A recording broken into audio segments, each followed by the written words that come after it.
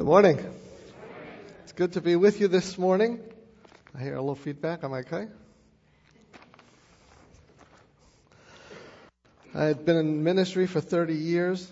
I was in Hoboken for 25 years, spending my time with the Hoboken Evangelical Free Church. And it was an interesting ministry. It was a small urban ministry. It was a small transient ministry. People came and went. They would be there 1 or 2 years, then they would transfer to all over the world, whether it was Hong Kong, London, India, California, Chicago, Florida. People would come and go as their careers went. So we used to joke and say we had a revolving door on the back of the church so people could just come and go. Anyway, it's good to be back with you. It's with you today. Good to have a chance to preach.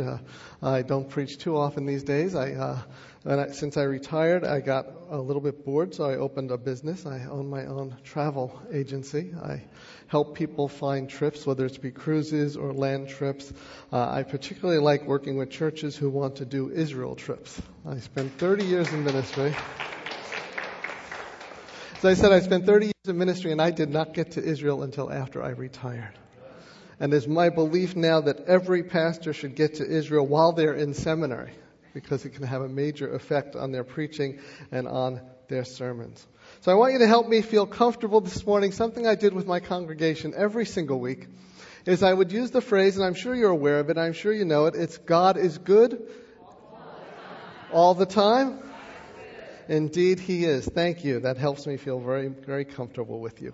If you'll open your Bibles, if you have them, or the Pew Bibles, or it'll be up on the screen, we're going to be looking at Psalm 121 this morning. Psalm 121. And it reads, I lift up my eyes to the hills. From where does my help come? My help comes from the Lord who made heaven and earth. He will not let your foot be moved. He who keeps you will not slumber. Behold, he who keeps Israel will neither slumber nor sleep. The Lord is your keeper.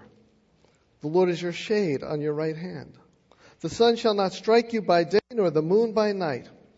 The Lord will keep you from all evil. He will keep your life.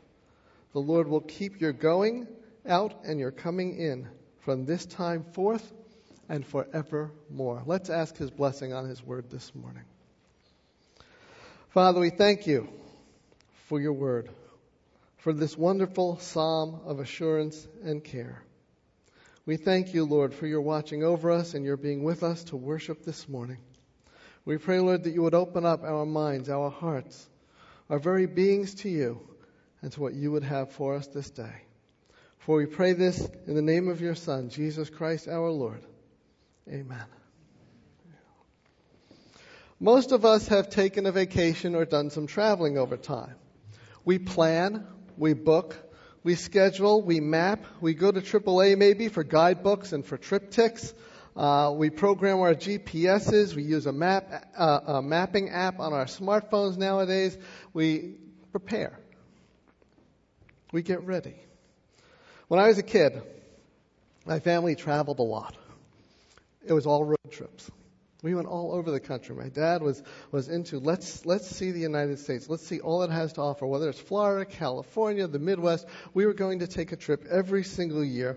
And from when I was a little kid, he made me the navigator. So I would get the maps, and I would get the triptychs, and I would get the books, and I would plan the entire trip with him, and then I would help him along the way. Or supposedly I thought I was helping him. He knew what he was doing. I now do this not only for my own family, but for others. As I said, I have a travel business, so I help people plan. And generally, people know where they want to go, how long it's going to take to get there, and what they're going to do when they get there. And in Bible times, the people who would be reading this psalm or reciting this psalm would know that they were heading up to Jerusalem, but they didn't know the particulars, what they were going to run into on the way, and how the trip was going to proceed for them. Most certainly there was some planning, but nothing in their travels was a certainty at all. And so we come to today's psalm, which is a psalm of ascents. It's often called the traveler's psalm, which is why I chose it. Psalm 121 is the second song of a series called the Song of Ascents that begin in the last chapter, which is Psalm 120, and goes to Psalm 134. There are 15 such songs. 4 of them Psalm 122, Psalm 124, Psalm 131, and Psalm 133 are linked to David. And one of them, 127, is linked to Solomon. Many scholars believe that these psalms were sung by worshipers when they traveled, when they were heading from wherever they were in Israel up to Jerusalem to worship for the festivals, the four festivals, the three pilgrim festivals that we find in Deuteronomy. Or they were songs that the priests would sing as they ascended 15 steps, remember 15 psalms, 15 steps to minister in the temple of Jerusalem. Psalm of Ascent. And now Jerusalem was always considered higher altitude than any other part of Israel. Even if it was lower, they were ascending. Jerusalem was a special place. These psalms are characterized by several things. First of all, they're characterized by their brevity. Only Psalm 132 in the Psalm of Ascent is longer than 10 verses. They're characterized by a key word. If you look at that psalm today, Psalm 121, the key word you'll find is keep. The Lord is your keeper. The Lord will keep you from all evil. The Lord will keep your going out and your coming in. And they're also characterized by repetition. Again, the word keep over and over again. More than half of these Psalms of Ascension are cheerful, and all of them are hopeful. Some suggested that David might be the author of Psalm 121. Others attribute it to an unknown traveler. Some say it belonged to a soldier, a mariner, or a captive Levite. But whoever penned it, it was a psalm that the Israelites would often sing, probably over and over and over and over again, as they made their pilgrimage to Jerusalem. Now, the nation of Israel is small. It's actually the size of New Jersey. Now, in biblical times, the roads were narrow, and there were dirt trails that went through hills and valleys. And if you were to go to Israel today, there are sections that you can go to, particularly in the area of Galilee, where you can walk on what's called the Gospel Trail. The Gospel Trail is a path through the woods, through the hills, through the trees, and more than likely, it is a road that Jesus and his disciples had walked on. I remember when we were over there, it just came to mind the hymn, I walked the day where Jesus walked. But those were not easy roads to get over. They were not simple like the roads we have today. They were not high-speed interstate roads at all. And Jericho is 17 miles. If the people were traveling from Jericho to Jerusalem, they were traveling a 17-mile trip that would take several days. And even though it's 17 miles today, it still takes an hour and a half because of the way the roads have to go around the hills, even with the high-speed roads that they have there. Now, Israel today has very modern highways, and in many ways, Israel is more modern than we are. One of the things that fascinated me when I was in Israel was what was called the zipper. Now, you know what a Jersey barrier is, right? Big piece of concrete down the center of the road that divides the highway. In Israel, they have what's called the zipper. It looks like a Jersey barrier, but it has little links like a zipper would have in a shirt or sweater. And there are 5 lanes on their major highways. 3 go one direction, 2 go the other. And at the change of rush hour, a special machine runs down that zipper and moves that whole concrete barrier 1 lane over, so that the traffic going in the other direction at the next rush hour can get through quicker and have that extra lane. It really is amazing to see them put that to work. But they didn't have that in Bible times. They didn't have that when this psalm was written. And the people still wanted to feel the safety and protection that we want to feel when we travel today. So they would sing this song as a reminder of God's presence, as something for assurance and knowing of God's care. So I want to read it again because it's an important psalm. I lift up my eyes to the hills. From where does my help come? My help comes from the Lord who made heaven and earth. He will not let your foot be moved. He who keeps you will not slumber.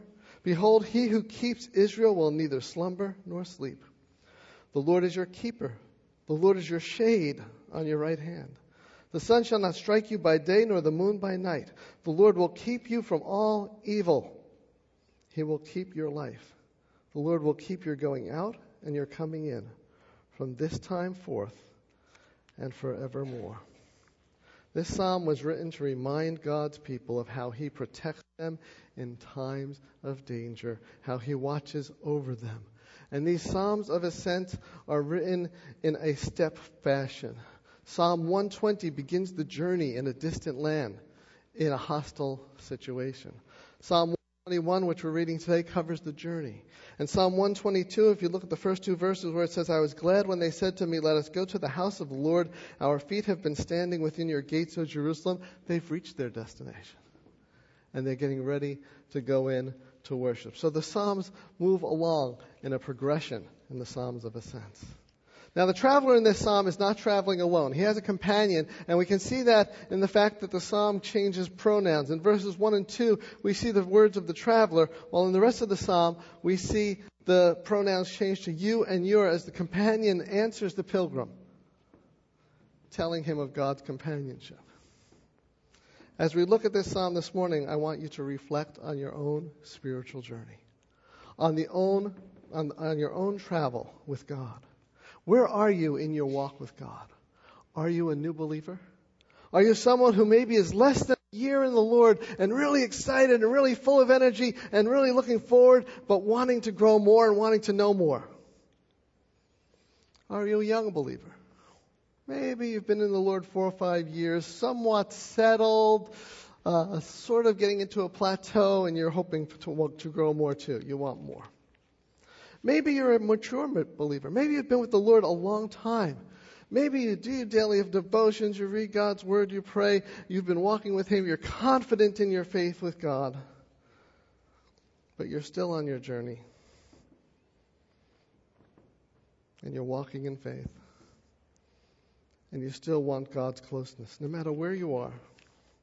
No matter where you are, whether you're a new believer, a young believer, a mature believer. You're going to ask questions. You're going to say, where am I going? What does God want from me? And the one that I like the best, why can't I be in control? God says, I'm in control. And even if there is no doubt, or when there is no doubt, we all follow problems of our pilgrimage in reaching heaven. We're running a race. We're moving towards a goal. Or sometimes we have a problem or a question of saying, just getting through the week. Lord, what can I do? This is going to be a rough week ahead. Help me get through it. I need your assurance. I need your help. I need your guidance. And when these times come, this psalm can be particularly helpful, not so much in answering specific direct questions, but in providing that God is in control because of who He is, and that we have a personal relationship with Him, and that He cares about us, and that He is going to be with us throughout our journey in this life. So let's use this psalm today to strengthen our assurance of God's presence and see who God is, what God does for us. First thing we notice in verses 1 and 2 is He is the God of creation. I lift up my eyes to the hills. From where does my help come? My help comes from the Lord who made heaven and earth. Some have looked at this and asked the question, should I look to the mountains for help? Of course not. The Canaanites and other pagan cultures of the time also did do that. They looked up. They looked up toward the hills. They looked up to the mountains. They looked up high for their spiritual strength. But verse 1 is a rhetorical question. The answer is obviously no. You don't look to the hills for your help because your help comes from the Lord. Not the hills, because they are creation. We don't worship creation. We worship the Creator, the Maker of heaven and earth. Now, I've seen many mountains in my lifetime, from the Poconos in the Pennsylvania to the mountains in New Hampshire. I've been up Mount Washington. I've been to Colorado. I've been in Alaska and Washington State. I've seen some close up, and I've seen some while I've been flying. I've seen the Rockies, the Cascades, the Alps. All are beautiful. All are majestic. They take your breath away. They're incredible. But I tell you what, none of them offer help. None of them can offer help. As a matter of fact, if you look at them closely, they offer more danger than they do help. You can get lost. You can get hurt. You can get worse. A few weeks ago, my wife and I took a trip to Alaska. At one point of our trip, we were at the Alyeska Ski Resort just outside of Anchorage. They have really high ski slopes and mountains there. We took a gondola up to the top and had this view of 7 glaciers. It was absolutely stunning and amazing. But as we did that, the guide said to us, if you come here, and if you decide to go skiing off on one of those distant trails or go hiking in this direction, before you go, you need to stop at the main desk, and you need to pull out your credit card, and you need to leave your credit card with the rescue company. You're going to pay in advance for a helicopter to come and get you. Now, if you make it back safely, we'll credit your account. Our help doesn't come from the hills, people. Our help comes from the Lord, who is the Creator. Now, man thinks he's pretty good. Man thinks he's pretty good at making things, and he's made many wonderful things. I mean, mankind has made an incredible progress in life. You can find a mighty aircraft carrier, which is an airport that sails on the seas. A submarine that sails under the seas. You can find great aircraft to fly above.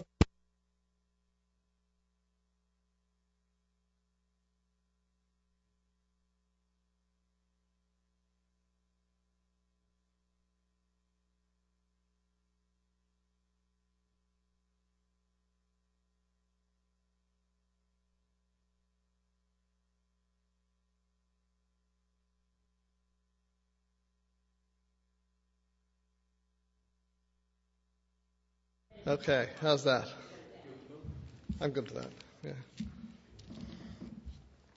He can build highways from one end of the country to the other with bridges spanning every river and valley. They can build an automobile that can speed down the highway at 120 miles an hour or even more. Unless that driver is from New York coming down the Garden State Parkway to the shore. Then they speed down the highway at 45 or 50 miles per hour in the left lane. I have seen that so many times.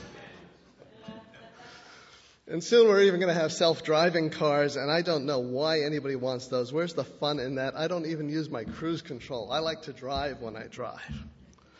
Man builds humongous cruise ships that are cities unto themselves that somehow float. I was just noticing Norwegian Cruise Line just came out with a ship that's going to have a go-kart track on the back of it.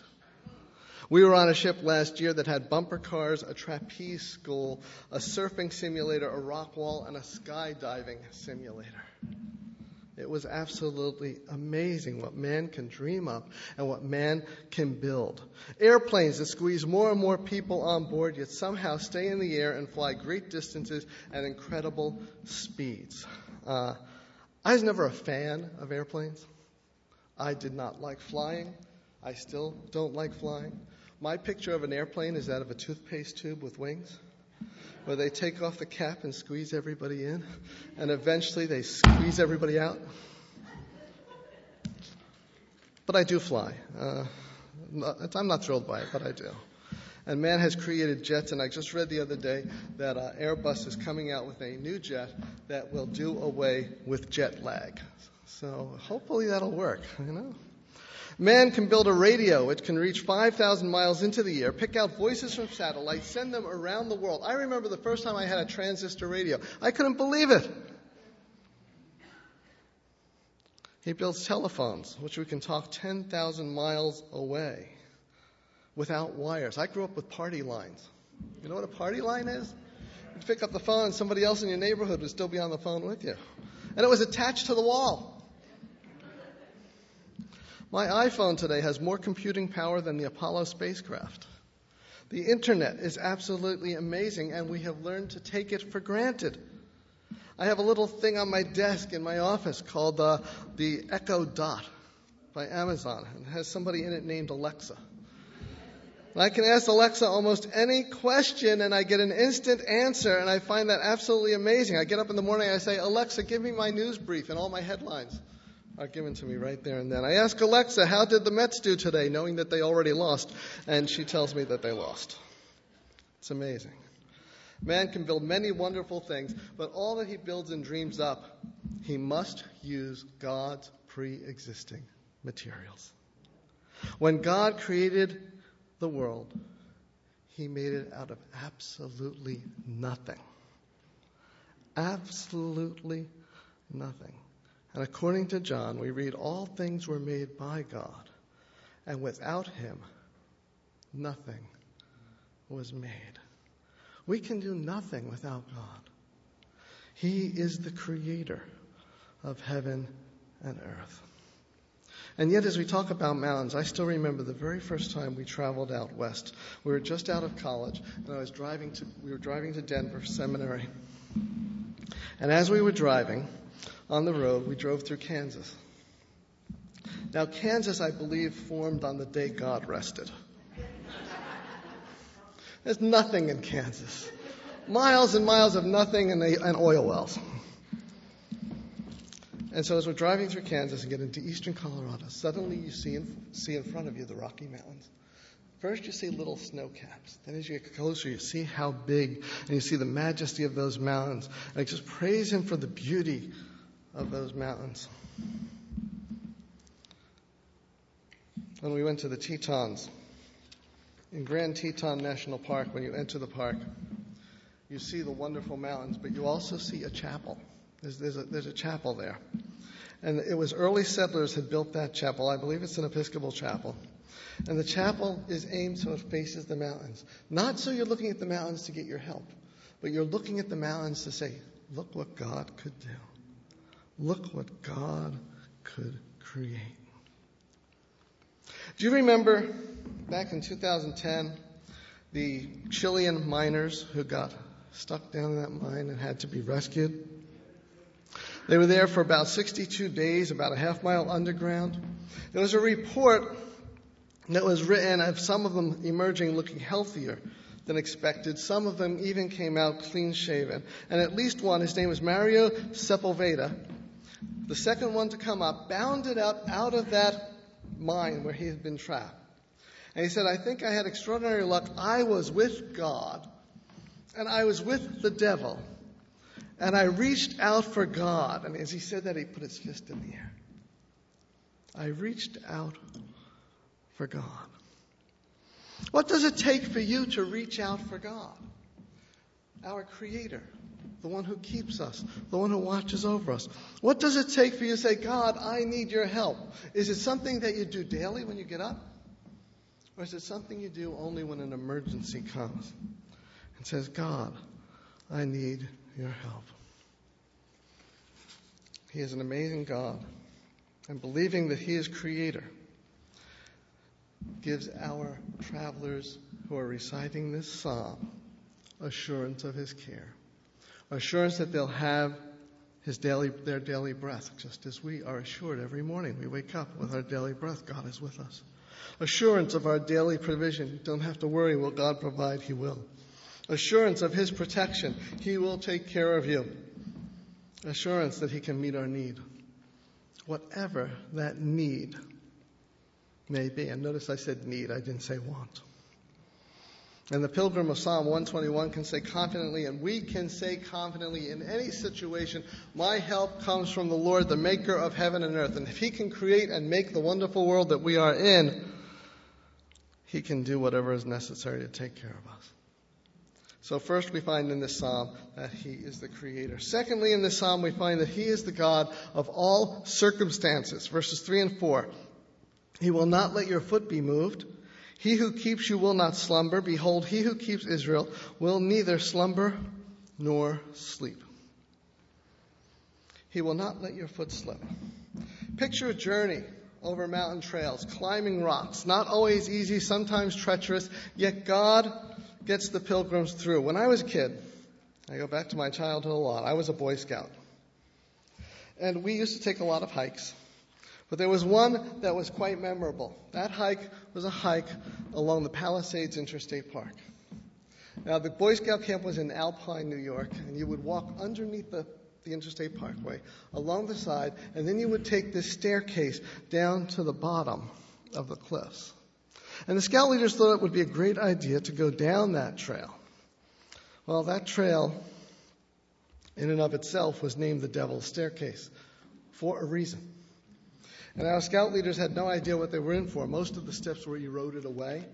It was one of the hardest climbs we've ever had. And when we got to the bottom, they breathed a sigh of relief because no one stumbled and no one fell. I believe God was with us.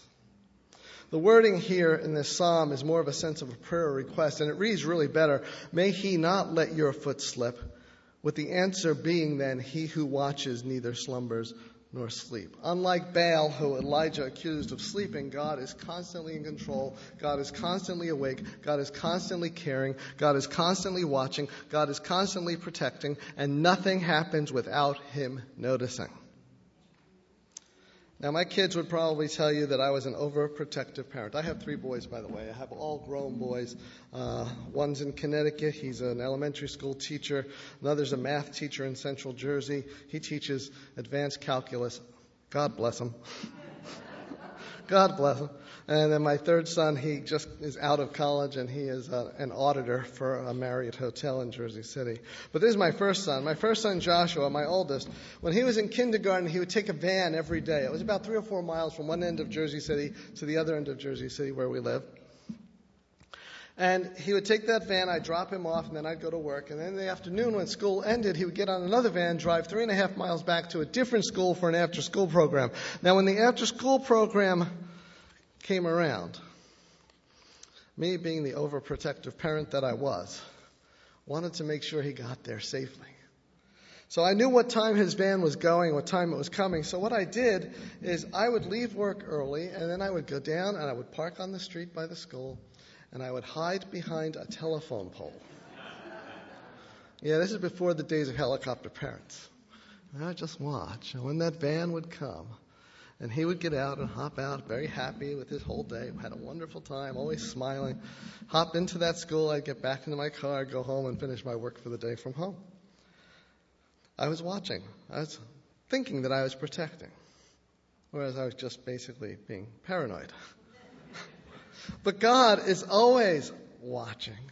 The person speaking to our pilgrim says that he will have divine protection, that God will not be indifferent, that he's not going to let you slip, that he's not going to slumber. He's always going to be there for you.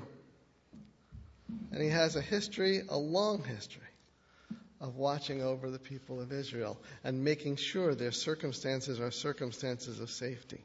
Think back for a moment on your own journey, your own walk with God. Think about, are there specific times that you can think that God took care of you? Are there specific times that you can think that God was just guiding your circumstance? You had choices to make, and you didn't know which to make, and so you made this decision. You know what? God was guiding you into that decision. And when you look back and see, hey, yeah, God was there, God was leading, God was doing this, you can then say, he'll continue to do that. He's done it for me in the past. He'll continue to be with me. God is the God of all circumstances. Thirdly, this passage teaches us that God is a God of protection and care. Verses 5 and 6. The Lord is your keeper. The Lord is your shade on your right hand. The sun will not strike you by day, nor the moon by night. The Lord will keep you from all evil. He will keep your life. Now, you'll see different words used in different translations. The Lord will protect you. The Lord will guard you. They all use the word keep. They all mean the same thing. He is the God of protection and care. We have become, in this day and age, when I read this passage and think about it, the sun will not strike you by day nor the moon by night. We have become sun worshipers. We love the sun. We are down at the Jersey Shore. We go to the beach. We sit on the sand and hopefully we slather sand lotion on us, sunscreen. But we love the sun. We're people who want to be out in the sun. But people living in an arid and dry climate, or people traveling a long way by foot without any air-conditioned transportation, the sun becomes the enemy. It burns the skin. It parches the throat. In Israel, there were no 7-Eleven or Wawas along the way. It dries up wells and reservoirs. There's a hotel just off the Dead Sea. About 1.5 miles from the Dead Sea, there is a Holiday Inn in Israel.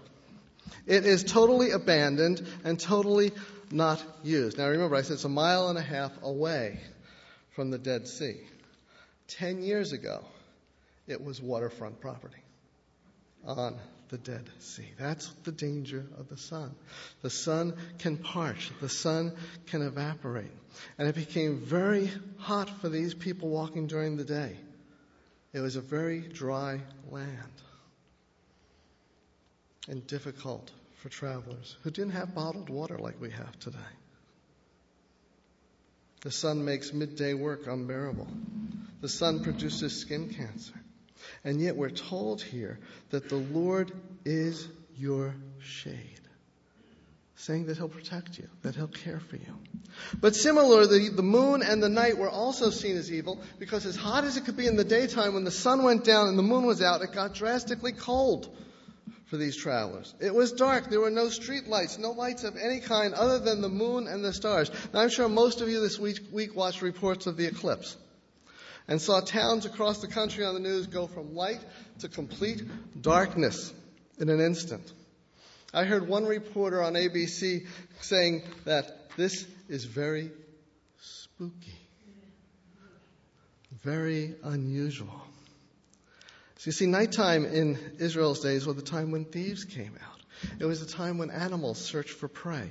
It could get very dangerous. Yet the pilgrim assures the people here, the sun will not strike you by day, nor the moon by night. God's protection will be with you. I read a story about an executive. Executive was getting ready for a month-long business trip. And whenever he went on a trip, he sat down and he prayed with his wife and with his family. And so this time he sat down, he prayed with his wife before departing. He said, Lord, please protect Sharon and the kids while I'm gone.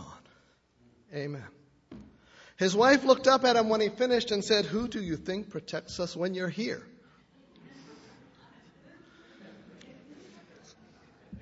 Yeah. God is always watching over us, always protecting us. The question to us then becomes, what are we afraid of on our journey? What scares us? What digs at our hearts? What digs at our being? What slows us down on our pilgrimage of faith?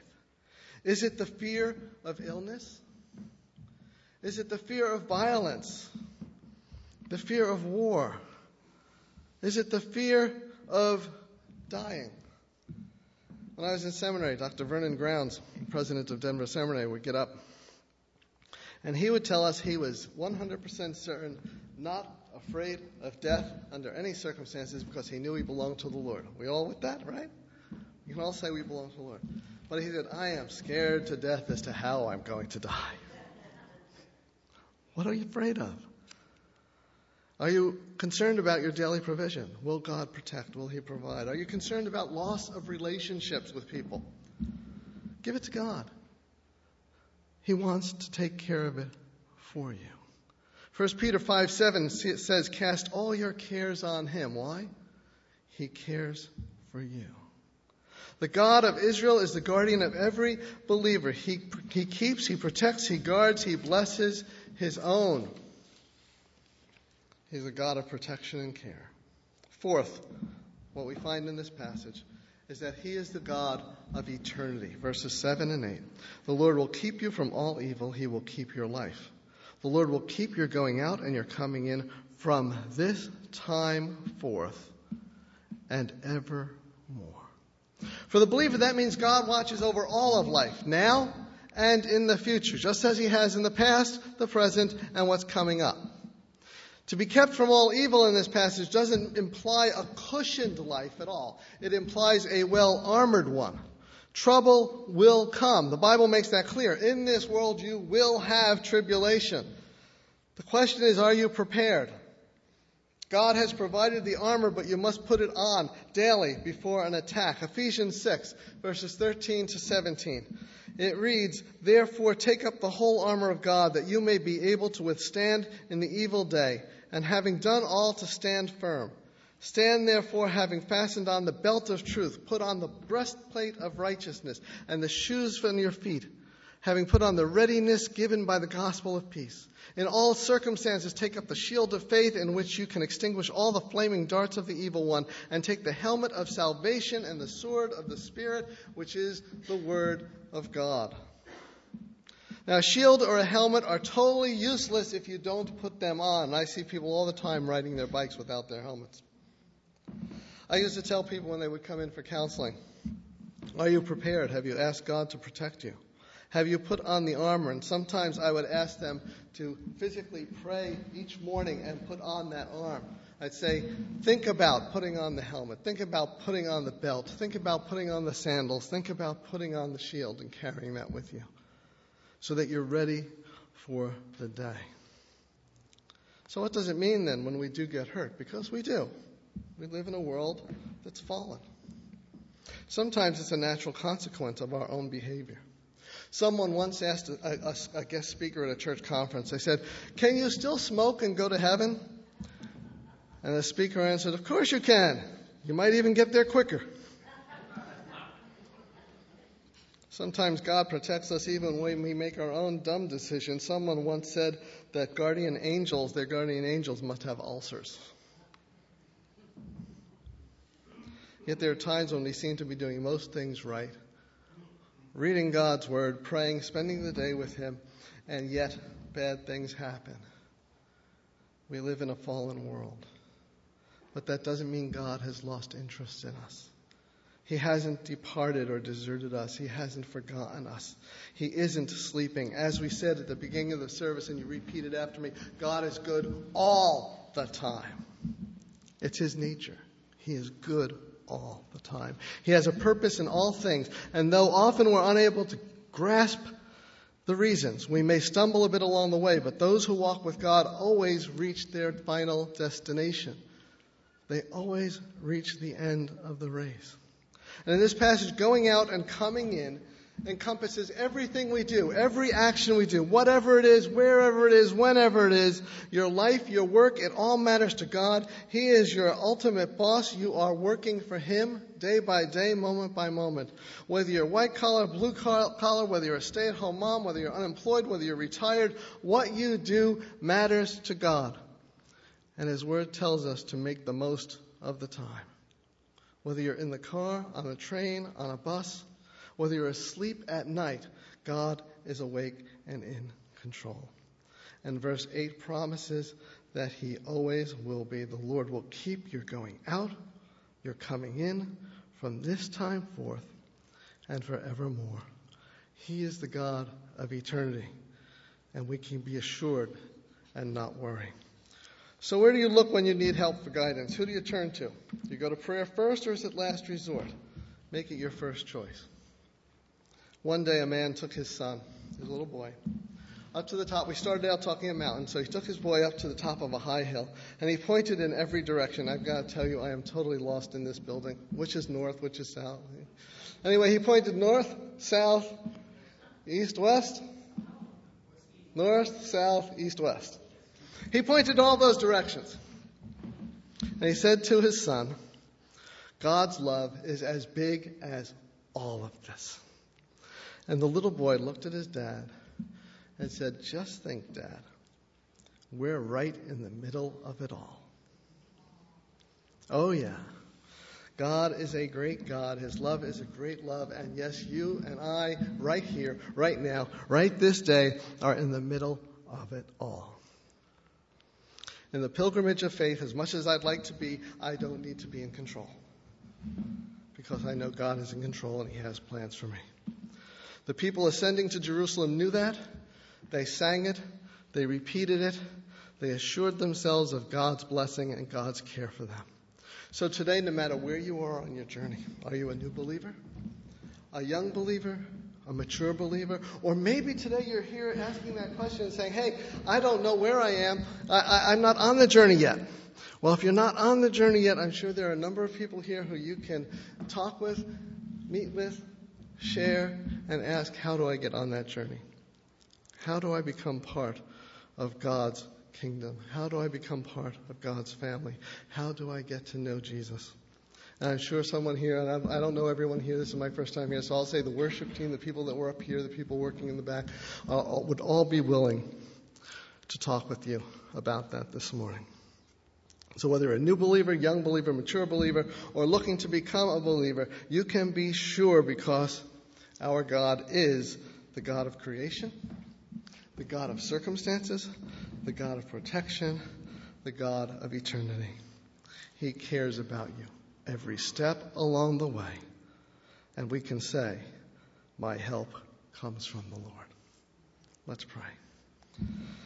Father, thank you for the assurance of your word, for the truth of your word, for the power of your word, that we can know that you are always with us, that you are always guiding, you are always protecting, you are always leading, you are always there.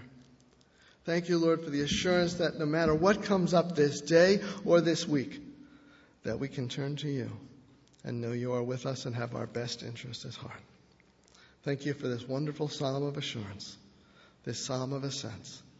We pray this in the name of Jesus Christ, our Lord and Savior. And all God's people said, Amen.